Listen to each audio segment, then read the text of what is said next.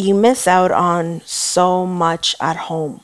And I don't think that is talked about enough. I think the fact that you miss friends' birthdays and weddings and baby showers and anything and everything that's important. I was on a project last year in April that I was really excited about in Switzerland, and my mom had a heart attack. And being on the other side of the planet and feeling so helpless is a feeling that you'll never forget. Those are the trade-offs that kind of come with it. Those are moments that allow you to kind of look at your priorities and evaluate, what is being away from home 3.5 weeks a month worth it? Is this the balance that I was looking for? This is Debbie, and welcome to another episode of The Offbeat Life, where I speak to inspiring individuals who ditched the norm to become location independent. We'll learn how to create sustainable laptop lifestyles from the experts that will help us achieve freedom from our 9-to-5. Hey everyone, welcome back. This week I'm really excited to speak with Marissa Anwar, who holds a PhD in genetics and is the managing director of Darling Escapes, one of the first women travel groups created on Instagram, and they're currently sitting at over 415,000 followers. Marissa was raised in a multi-ethnic household, being a mix of Middle Eastern and Brazilian. She aims to explore the world and show that you do not have to be from the Western world or Caucasian to travel. Aside from travel, Marissa is also an expert in biotech, telecommunications, and blockchain. She was named one of the top 8 women in blockchain in 2018. I can keep going on, and I'll probably be here all day listing Marissa's amazing talents and accolades, but I can truly say that she is one of the most business-savvy women I know, and also the loveliest. She's truly someone I aspire to be when I grow up, and I'm so lucky and excited to be able to share this interview with one of the most amazing women I know. So friends, listen on as we learn how Marissa has been able to tackle multiple industries and do it successfully. I am here today with Marissa from Darling Escapes. Hey Marissa. Hi. Are you nervous? A little bit. She before we started this, she was like, I'm really nervous. How many people are going to listen to this? I'm like, not enough. So Marissa and I know each other from Jacob and Esther of localadventure.com. They've pretty much introduced me to like incredible people like Marissa. So thank you, Jacob and Esther. Are they your favorite bloggers, Marissa? It's not fair because they're in the other room. That is a very awkward position for me to be in right now. For the record, Jacob had to be asked me that question. So yes, they definitely are my favorite bloggers who have the words local and adventurer in their name. For sure. And they're also my favorite ones who live in Vegas. Also the only bloggers I know who live in Vegas, but we can skip over that part. We can digress, yes. And also the fact that they're listening in the other room is also... And their cats are staring right at us. Hi, pressure. Sebastian. So much pressure. So Marissa, you are really successful, not just in the blogging community, but you also do so many things that I don't think many people really know about who are following you. So can you tell us your story and how you became a huge brand from Darling Escapes, and also what else you've done that made you this successful? Wow. Now I want to be really humble. I'm originally from a city right outside of Toronto called Waterloo. Raised there pretty much most of my life. I went to school there. I did my postgraduate degrees there. And I worked full-time during school as well. And I started in the blogging world actually in personal finance. Back in 2000 and I want to say 10, maybe 11, when you're doing your doctorate and you're broke all the time, you find other like-minded people who are also broke, and you tend to write about that. Personal finance in particular was such an interesting niche at that point because there was maybe 7 of us in Canada at the time, 3 girls, 4 guys. Some of them are still around actually, and they've built really successful brands off of them. I started writing about that, and after a while, when I graduated and I started working in pharma and biotech, I wasn't necessarily broke anymore, but my spending habits were a little more frivolous. So I wanted to write a little bit more about lifestyle. And we started a site, me and a few other actually personal finance bloggers started a site called Chic Darling, and it kind of took off from there. So Darling Escapes is actually a niche down version of Chic Darling. Chic Darling was fashion, beauty, travel, lifestyle, pretty much anything and everything that you can think about from a millennial post grad female. Like that's the type of content that we had created. Where Darling Escapes was primarily travel. It started off as an Instagram account. I want to give a shout to Anastasia from Dame Traveler. She was definitely an inspiration when that came out. And I think she's an inspiration for a lot of the female feature accounts as well.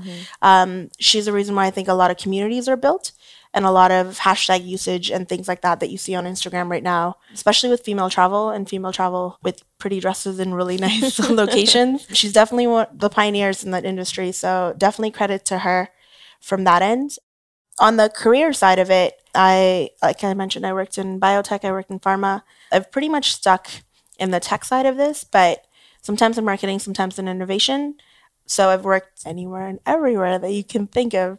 I did a stint with UNWTO for a year and a half. That got me around the world. I ran agencies inside of agencies. I've led innovation teams. And basically, I've been very fortunate. I've had fantastic mentors along the way. A lot of them are female.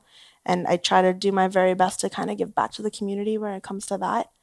Just because, especially in tech, you realize that there's not a lot of female mentors that kind of hold you by the hand and help you get to the next level when you want to. And that career path has actually worked alongside Darling's Escapes as well. What you're going to see is a lot of content for the late 20s, early 30s, where you may not necessarily have kids, but you have the money to kind of go and spend and take those vacations. And you don't want to be stupid with your money, but you want to be spending wisely. Exactly. Yeah. And you want to experience affordable luxury where the hotel that you're sleeping at night is not a hostel. Yeah. And you're not taking 7 layover flights to get to the next destination. Things like that. I think because myself and my team, we're all in our late 20s, early 30s, the content that we kind of create is targeted to that. And I think that's why it resonates a little bit more. Yeah. Does that answer your question? Yes, it has. Well, the thing that's really interesting about you too, and Marissa invited me on this incredible trip with her. We were with Royal Caribbean and now we're in Vegas and we went to California, is that you have so many different aspects about you that are really incredible because you also are an expert in blockchain and you're an expert in the travel industry and in artificial intelligence.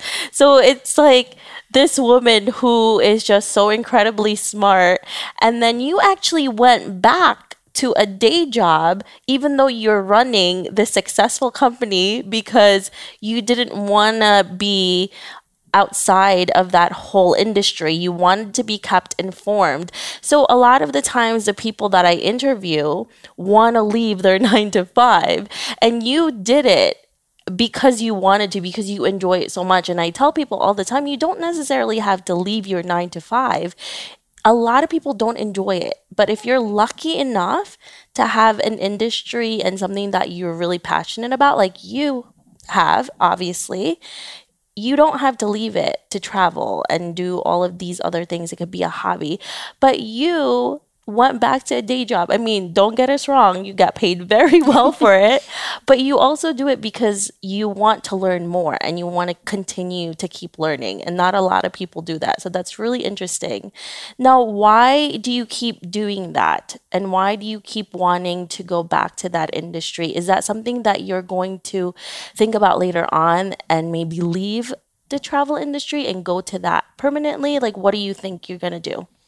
Oh, that's a very, very good question. So I want to kind of circle back to, I wouldn't consider myself an expert in AI, or nor would I consider myself an expert in blockchain. I'm lucky enough to be one of the very few females in the industry. So when lists come out in terms of top women and whatever, there's not a lot of us, especially when She's being humble right now. No. I'm being completely genuine. I think when I ended up on a couple of lists, it was because there was maybe a handful of us around. I work in innovation. My bread and butter is connecting people and finding different cool things to kind of connect and see where projects can grow and they can succeed. That's the thing that I'm really passionate about. But to answer your question more directly, tech in particular is an industry where if you're out of it for too long, and there's a gap on your resume, it's really hard to come back in. And part of the projects that I take are mostly consulting basis. So I'll take something that's 6 months to 8 months long, and I'll take 4 months or 3 months to myself. And part of the reason why I do that is one, I want to be, as you said, kept up to date to the industry, but two, you're as valuable as your connections and your network. And if I have old bosses or old colleagues who call me up and want me on a project that is lucrative enough, it's worth my time, and I'll learn something out of it, that is always worth the time investment in it, because that's going to help me down the road. And one of the other challenges, or one of the other points that I pay attention to is I'm in my 30s, I'm mid 30s, as I'm assuming some of your listeners might be. And blogging, as wonderful as it is, and as enriching as it could be, and as fun as it is traveling, I don't know if this is something I want to do when I'm 40 or 50. And I don't know where the state of the industry is going to be. I don't know if I'll have kids, I'll have the capacity to do it or the time to do it, nor will I be saving as much for my retirement down the road as I would be if I'm back in the industry and I can aggressively put something aside for that. So it's not a 2 or 3 year jump. I try to think of stuff between like a 5 to 10 to 15 year plan in terms of where I want to be and what I want to be doing. And then if blogging itself is the thing that I want to focus on, I need to know that there's longevity in it. It's wonderful because we're small businesses in our own capacity, and we can grow and we can shrink as much as we want. But at the end of the day, there's no guarantee that Google tomorrow isn't going to do our job and take blogs away completely, or get rid of cookies so you can't do affiliate marketing as effectively as we're able to. There's a lot of variables that are going on in the industry. So keeping one eye on this and bringing a team that can help scale to the rate that I want to scale, but also keeping myself in an industry that I'm genuinely passionate about and I'm curious about, that makes the balance worthwhile for me. And I really love that you are thinking about the future and what's ahead, because I think a lot of us don't do that. And you definitely think ahead and you have a plan. You have to. Honestly, I think yourself as well. We went to school for a really long time not to have an end goal in mind or a game plan in mind. I'm particularly lucky because Canadian university education doesn't necessarily cost as much as American university education does, but that's still 10 years of my life, 9 years of my life in post-secondary education that I want to be able to make sure that something came out of it. Now, pharma in particular wasn't necessarily the place I wanted to be, and it's fine. It may not be for everyone, but the skills and the critical thinking skills that I took away from that can be applied to anything. I think we forget that if you work in a consulting world the way that I do, and you take 3 or 4 or 5 months off, but you make can I say on your pod? Yeah, go ahead, girl.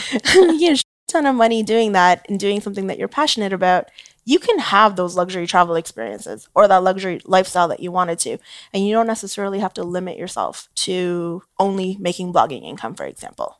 Yeah, it's really true, because you can have a balance of that and you don't need to constantly be nomadic. You can have a career outside of this. And also to be location independent and to be a digital nomad, there's a lot of tech companies that are hiring. So many. Right? And you do a lot of traveling. You do a lot of traveling for your company right now, and you're not necessarily just stuck in one place. You do travel a lot for it, especially since you're based in Toronto. So that's also really good if you find something like that, especially now there's so many different things that's available to us. One thing that you did mention was you're a connector. That is very true, because on this trip, you knew everybody. I'm not even kidding. Marissa knew everyone, and she knows how to connect people. Now, for somebody not just in the blogging community, but if you're also a digital nomad wannabe or a freelancer, if you are now, how can you become more of a connector in that sense? Because that could be really intimidating for a lot of people. You know, that takes you out of your comfort zone a lot of times. Honestly, being a connector essentially means being genuinely interested in other people's growth and being happy for your friends and making sure that they are just as empowered to do the things that they want to do. because at the end of the day, you are as good as your network. And that means that I can connect you and say, Jacob, for example, if you didn't know each other, and I may not get anything out of it, but two of my friends and people that I care about are going to grow as a result of it. And that's worth its weight in gold, because sometimes that comes back to you, sometimes it doesn't. Sometimes I end up connecting somebody else and that comes full circle. More than anything else, I think it's being curious about people and figuring out what their needs are. My first job in university, I guess, when I was 18, I started at a company called Rogers Communications, and it was a sales job. And they taught us 4 quadrants that you had to know when you're trying to sell somebody something. And it's basically knowing who the decision maker is, knowing what the budget is, knowing what their needs are, and then knowing what the timeline is. Relationships, as much as I hate to say it, are sales transactions. Somebody gets something out of it, whether it's emotional, whether it's physical, whether it's monetary, whatever it may be. And it has to be balanced. At the end of the day, everybody has to walk away from that interaction feeling like they didn't lose anything and they gained something out of that. And if it's one-sided, it doesn't always work. I wish I had more tangible tips. What I would recommend, though, is there's a book called How to Make Friends and Influence People, I believe. Yeah, How to Win Friends and Influence People. Dale Carnegie. Yeah, that's one of the best books, it is honestly. Such a great book. And it's so funny, sometimes when you read that book, I feel like that book you should read in small increments and really exercise. Yes, exercise it, because if you just read it through really fast, you're not going to be able to use it fully, like its power. Yeah. It's really incredible. It's such a great book. Between that one and Franklin Covey's Habits of Highly Successful People, I think 7 Habits of Highly Successful People, has taught me time management like nothing else. And again, I got that, I was 21 maybe, and they had a manager's training back in my first like full-time grown-up job. And they taught us how to basically learn how to manage 30 people or 25 people at a time. That and Dale Carnegie's, both of them, fantastic books. Honestly, regardless of what career you're in, that will help you just learn how to deal with people better. And that book is such an easy read too, because he gives so many different examples of how it worked and how people have used certain tactics. Absolutely. And it's all genuine relationships. It's not like fake. You know what I mean? You, like you said, you really have to be interested in someone for them to internalize that and appreciate it and trust you. Because it's also a lot of, all relationships are based on trust. If you don't have that, then, people will know and they won't do anything with you, whether it's business or relationships. So it's really incredible, all of these things that got you here because of your relationships with people. Do you have an example of a worse thing that somebody could do that maybe you've experienced before, or like a mistake you've done throughout this journey that you've had? I think it's not the worst thing, but I see this quite often, and I cringe at it sometimes as well. And I'm pretty sure I probably have done it when I was younger as well, which is your first interaction with somebody is going for the ask. And that could be something as simple as asking somebody to do you a favor, or not inquiring about whether that's they're in the right headspace or mental space or physical or emotional, whatever that may be. I think I don't have a tangible example, and honestly, even if I did, I wouldn't really want to ask them to be quite frank. What I do want to, I guess, touch on a broader level is understanding emotional spaces a lot more than I think we do right now, is understanding what headspace somebody is in when you're trying to interact with them. I think that is so undervalued and so discredited sometimes. If I'm going through something at work, or if I'm going something through my family, I'm not going to react to your ask or to your attempt at building a relationship the same way as I would if I'm on top of the world. So to be able to kind of learn those cues as well and give people space, I think is extremely valuable and extremely important. And I think that comes with age. You become a little bit more emotionally intelligent. But I guess some of the not worst, but some of the cringy things I've seen is not recognizing people's headspace. Now, throughout this whole journey that you've had, because you pretty much have lived like 100 different lives at this point, and you're only in your 30s, what has been the, I guess, biggest setback that you've encountered? And how do you usually handle these types of setbacks? The biggest setback that I encountered, I think it was after grad school, going into the industry having completely different expectations than what the reality was. And I was in the industry for I think about a year and a half, and I checked out. I checked out and needed to take a sabbatical. It ended up being lucky because I ended up across the pond in Europe for what was supposed to be a 6 week trip. Ended up being about 9 months of just wandering around Europe and making connections and meeting people and seeing that. And then I ended up working for the UNWTO as a result of a connection, actually sitting at the wrong table for dinner one night. But there's a silver lining there. And I think I'm more fulfilled now creatively and intellectually not being in the industry. But at that point in time, when you're fresh out of grad school and you feel like you spent a lot of your career, a lot of your time, money, mental capacity, thinking you're going to be in a specific industry and having it just crash and burn at that point in time was a little heartbreaking, I'm not going to lie. And it really did make me question a lot of the decisions that I had made at that point. But it worked out. And honestly, everything works out at the end of the day. You just have to be able to regroup and reevaluate. It's so important to really remember that everything happens for a reason and we learn from everything, especially mistakes. And I think sometimes we just look at what's happening in front of us and we don't appreciate everything else that comes with it. Even the mistakes we make, the failures that happen to us or that's happened. And you learn so much from it. And that's the biggest thing. That's the biggest takeaway. And that's actually the biggest growth we actually go into is after the failures and the mistakes. Now, you are one of the leading people in the travel community right now because of the community you built with Darling Escapes. How do you make the decisions that you make? Because you're very smart with your decisions when it comes to whether it's marketing or collaborations or working with different brands and even other people in the community. How do you know what decisions to make and which path to go into every time you're faced with one? I mean, even just growing this community, it's a huge feat. It's a huge thing that you were able to do. Oh, thank you. For us, the beauty of Darling Escapes in particular is that we cater to people just like us. My team is about 6. They're kind of spread all over the world, but we're all in the same age range. So it makes it really easy to, when we're thinking of brand partnerships or we're thinking of destinations that we want to work with, it really is thinking, would my friends want to do this? Would we want to do this? Is this something that we would use?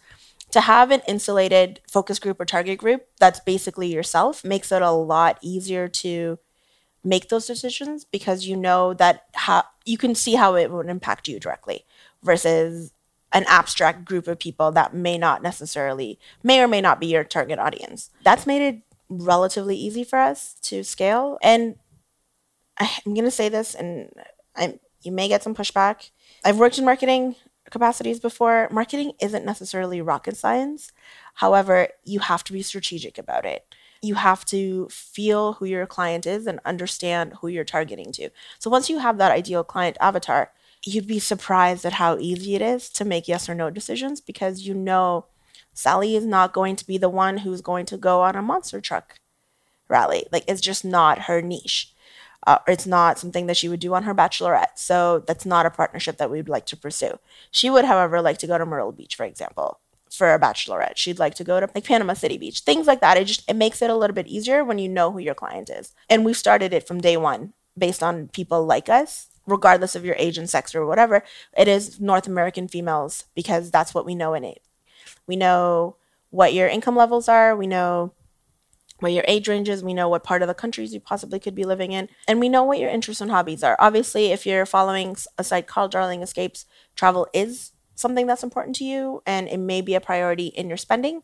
So we like to offer suggestions that make that a no-brainer, if that makes sense. Yeah. Now, how do you actually create this avatar? How do you know that this is what your audience wants? How do you find these metrics so that you can have an easier way to create products for your audience? Well, in an ideal situation, you'd have your avatar before you started building your brand. That's usually marketing 101 is know who you're marketing to. But if you've stumbled onto a brand, for example, or you've created a brand without having a clear distinction, the easiest or one of the easiest things would be surveying your audience, whether it's Instagram stories or whether it's doing a pop up or whether it's your email list or whatever it may be. There's multiple vessels to kind of gauge interest in terms of where your audience is.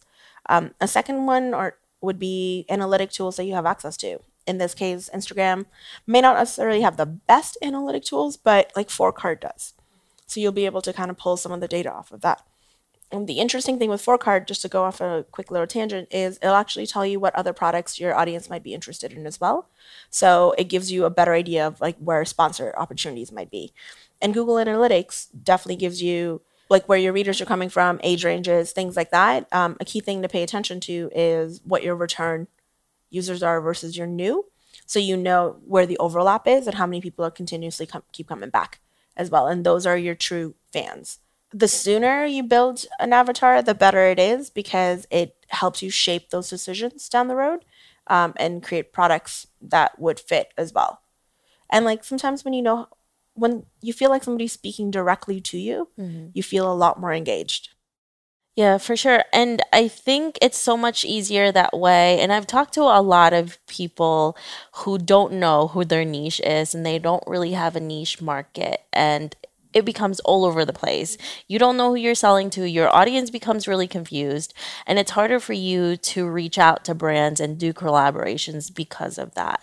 Now, we talked about your marketing skills. And I want to plug Jacob because before we go into the next thing is that Jacob's a rock star. he helped us with our negotiation skills. Absolutely. And I have been raving about their e-course. And I'm gonna put another link on this episode for that because he has helped me so much. And a lot of podcasters in my industry really don't know how to create income. And one of the biggest reasons that I actually created income from this and knew how to negotiate was because of his help, because of the e-course. And he's done the same thing for you. And for someone who's a huge expert in the industry and you are already a great negotiator, for Jacob to come in and for you to make more, I mean, that's incredible. Absolutely. I think I met Jacob in 2015 or 16, and I was blown away by just how professional and how diligent and methodical he is in all of his interactions with whether it's brands or whether it's colleagues or whatever it may be. And as prideful as one could be, thinking you know everything, along comes Jacob Fu with his course, and you sit there and you realize, you know what, I'm leaving a lot of money on the table, and there's better ways to do things. Sometimes you just don't know. I've worked on the other side of it from the brand's perspective, where we have a budget that we basically have to allocate out. And when I ran an influencer agency, it was, this is what your budget is. But to see it from Jacob's perspective and to be able to kind of allocate it, it's different. It's fascinating. And like our income level, our revenue, not necessarily income, our revenue has gone up significantly based on how we've structured our packages with his feedback and his insight into how it works out for him. So yeah, I'll second you on that, or third or fourth or fifth or whoever else is listening to that. That course is worth its weight in gold. And I think if you're smart about it, you can probably make your money back with one deal or more. For sure. Based on where that, like what you're doing. It's crazy. I've talked to other people who have taken his course. I mean, I made it like crazy amount from it, like after just 2 weeks of watching all of the e-course, and it was incredible. I was like, oh my God, this is crazy. This really works. And you know, there's e-courses that you do it and nothing happens. But again, you have to listen to what he says. Yeah. You can't just watch it and be like, how come nothing is happening? You really have to take in his feedback or, you know, what he's teaching you in that sense. So Marissa, because you are an expert in marketing and funnels, we're going to be talking about marketing funnels for any freelancers, bloggers, creatives for our extended interview. So make sure you all listen to that because she's going to be giving us tips. And I'm really excited for this too because I need to learn from you on this. So that's going to be really exciting. So going back to creating income, what And how are you able to create income when you first started this business, and how do you continue to create income today? Oh, so when I first started, it was, like I said, back in 2010, 2011. It was a lot of sponsored posts, AdSense. Yeah, those two. And we had networks where everybody would share contacts in terms of like if a brand rep reached out and they said we wanted to do a sponsored post on one site, you'd refer them to 3 or 4 or 5 of your friends and take a commission off of that, like a 10% or a 15% on the side, to basically be the connector in between that. So that was back in the day, and my oh my, have things changed since then. So these days there's a couple of different, well, there's so many different ways to basically generate revenue. So ours primarily is brand ambassadorships, ad revenue, affiliates, and then partnerships. What that would mean is working with a destination or working with a product in order to showcase it, anything and everything on that end. And we are working on doing our own products, but they're going to be experiential versus digital. So we want to be able to, whether it's take people out on tours or do retreats or do something online where they're able to experience things a little bit better. We're experimenting on that end of it. What we didn't want to do is just jump into the industry just because everybody else was jumping in the industry. Actually, so side little tangent, an old mentor of mine made this point and it stuck with me. She said it, I think 2 years ago, and it stuck with me since then. She said, you can work your ass off and build a 20% company that generates $1 million a year and your take home is $200K. Or you can work your ass off and have a 3% company that generates 300, or you can work a little more moderately and have a more balanced life and generate 300,000 and your take home is still 200,000.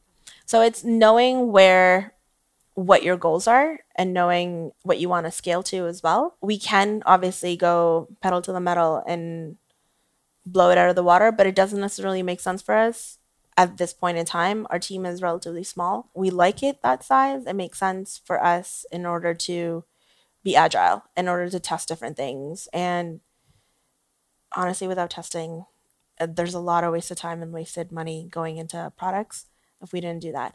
But we're lucky because we have a solid foundation of where revenue is coming from, and we wanted to make it as passive as we can, or a good chunk of it as passive as we can, just in case somebody's not online or something happens, or brands run out of money at the end of the year. Mm-hmm. And you have to kind of wait it out until the next cycle. And just being able to make sure that my staff is paid is a priority.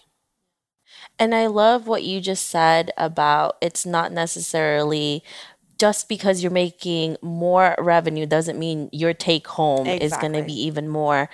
And it's a lot more headache. Remember that, to be able to go to that level. So even if you're making a little bit less, is the stress worth it, for you to do that? And what's your life like? Are you going to be able to enjoy it? Are you going to be able to spend time with your loved ones? And that's really important. And I think that's what we all underestimate before going into this industry, is how much sacrifice you have to make to get to the level you want to be in. And if you keep sacrificing, there's certain things that you're going to definitely lose that you may not want.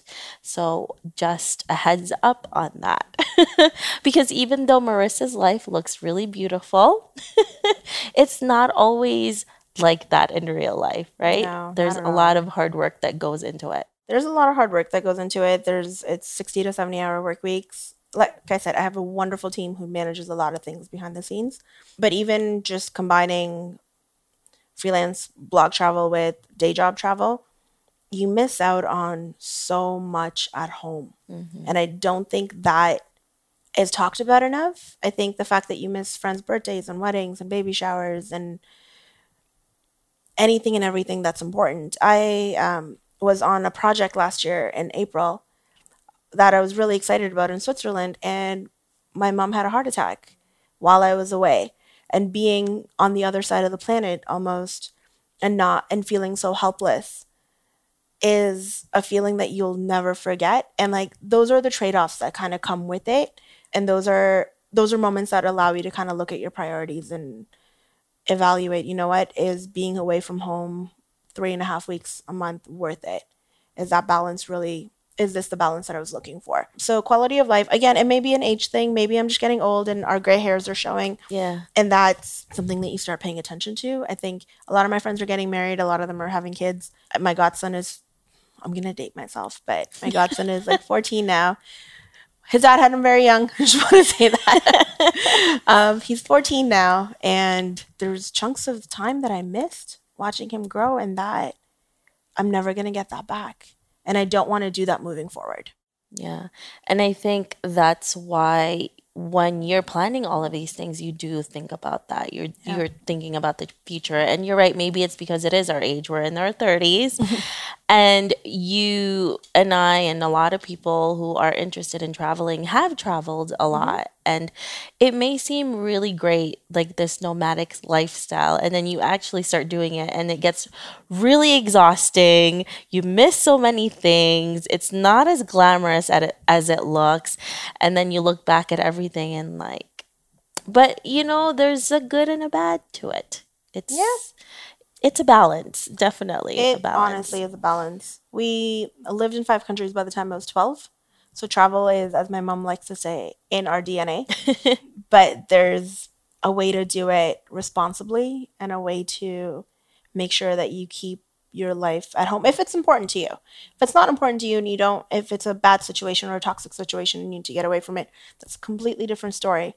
But if the life that you've built at home is something that you cherish and your family is important, sacrifices sometimes have to be made. And unfortunately, too many of us chase the shiny object across the globe, and you come back. And I'm guilty of it. I came back.